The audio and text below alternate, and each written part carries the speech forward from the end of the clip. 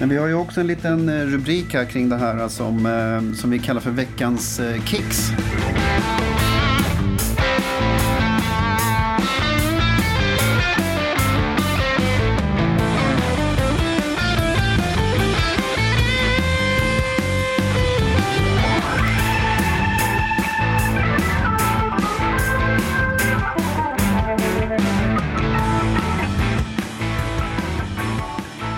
Så varje vecka här så kommer vi också presentera veckans kicks.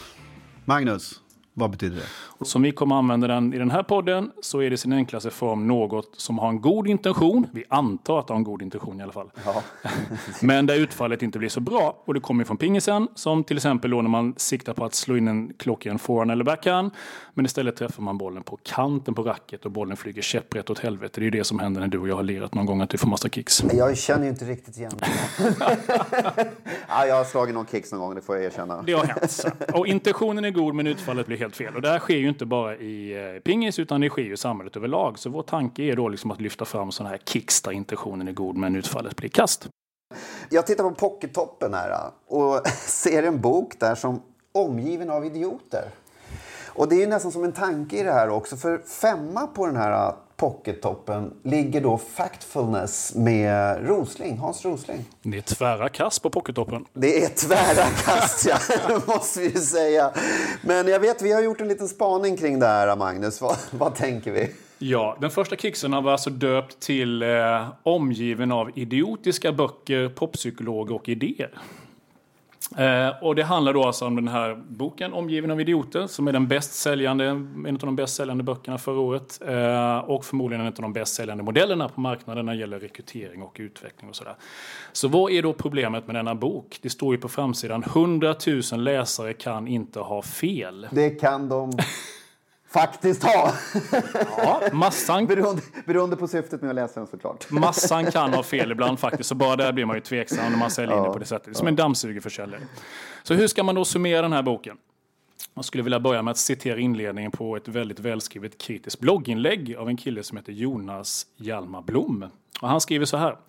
Att läsa Omgiven av idioter är underhållande på samma sätt som det är underhållande att läsa horoskop. Däremot är den lika usel som horoskop när det handlar om att förstå andra människor eller att använda i rekrytering och personlig utveckling. Well put, Jonas, jag kunde inte sagt det bättre själv. Nej, jag är ju som en väldigt röd person då, så kan jag nästan inte hålla med om det här. Men vad säger du? Vad är du? Ja, jag tror inte du och jag skulle kunna egentligen göra podden tillsammans så att vi är olika färger, det skulle inte funka. Det är det som är problemet, att tar man på sig vetenskapliga glasögon så är största problemet att den här boken den vilar ju på en extremt vinglig och oklar grund rent teoretisk. Och diskanalysen som den här löst baseras på antar vi också är ju väldigt liksom vinglig. Den här stammar ju från liksom 1900-talets första hälft, de här idéerna, och de har ju inte kunnat bekräftas efter det. Så det är en gammal teori som helt... De bekräftar väl inte ens från början kan man väl säga, va? Att den var skakig från början och den har inte blivit mer villig sen dess. Så att liksom, problemet är då resultatet av att den vilar på så skakig grund är att den blir full av massa motsägelser. Och det märker ju folk som vi känner som inte är inom forskningen också, att de tycker att men det är bara massa motsägelser. Det stämmer ju inte, det blir massa logiska kullerbyttor. Den har liksom inget ankare utan det bara flyter omkring lite vind för våg, boken. Sen det som jag tycker är så sjukt också med alla de här horoskop och vad du än talar om i den här genren, det är ju att folk känner igen sig och tror att det är sant för att de känner igen sig. Ja, och det är en igenkänningsfaktorn som finns där, men det finns ingen substans i det. Och jag blir upprörd. Ja, det särskilt virrigt blir det när man beskriver hur de olika färggrupperna ska kunna samspela och interagera. Och det är det som är hela liksom, poängen med boken som den används, antar jag. Och då blir det ju jätteknepigt, för det blir bara fullt av motsägelser, det blir bara spekulationer och gissningar i slutändan. Så man kan säga att boken i principen är ett fuskbygge om du tar liksom liknelsen med ett hus. Det är schysst pimpat på ytan, det ser jättesnyggt ut som inför försäljning. Men det är liksom helt fullt av teoretisk mögel under. Liksom. Och då hjälper det inte att ytan är snygg, utan då faller hela alltet när man liksom bara pillar på det. Klassisk ballongpedagogik. Luft inuti, snygg färg utanpå. Ingenting. De säljer luft. Ja. Det är jäkligt intressant och det är otroligt att folk köper det här. Och nu gör vi oss ovänner med alla som har trott på det här i väldigt, väldigt lång tid och köper in och du är gul och du är blå och så vidare. Du är färgpaletten, du är väldigt svår att förstå och så vidare. Ja, jag blir gärna osams kring det här, för det är lite det som den här podden handlar om.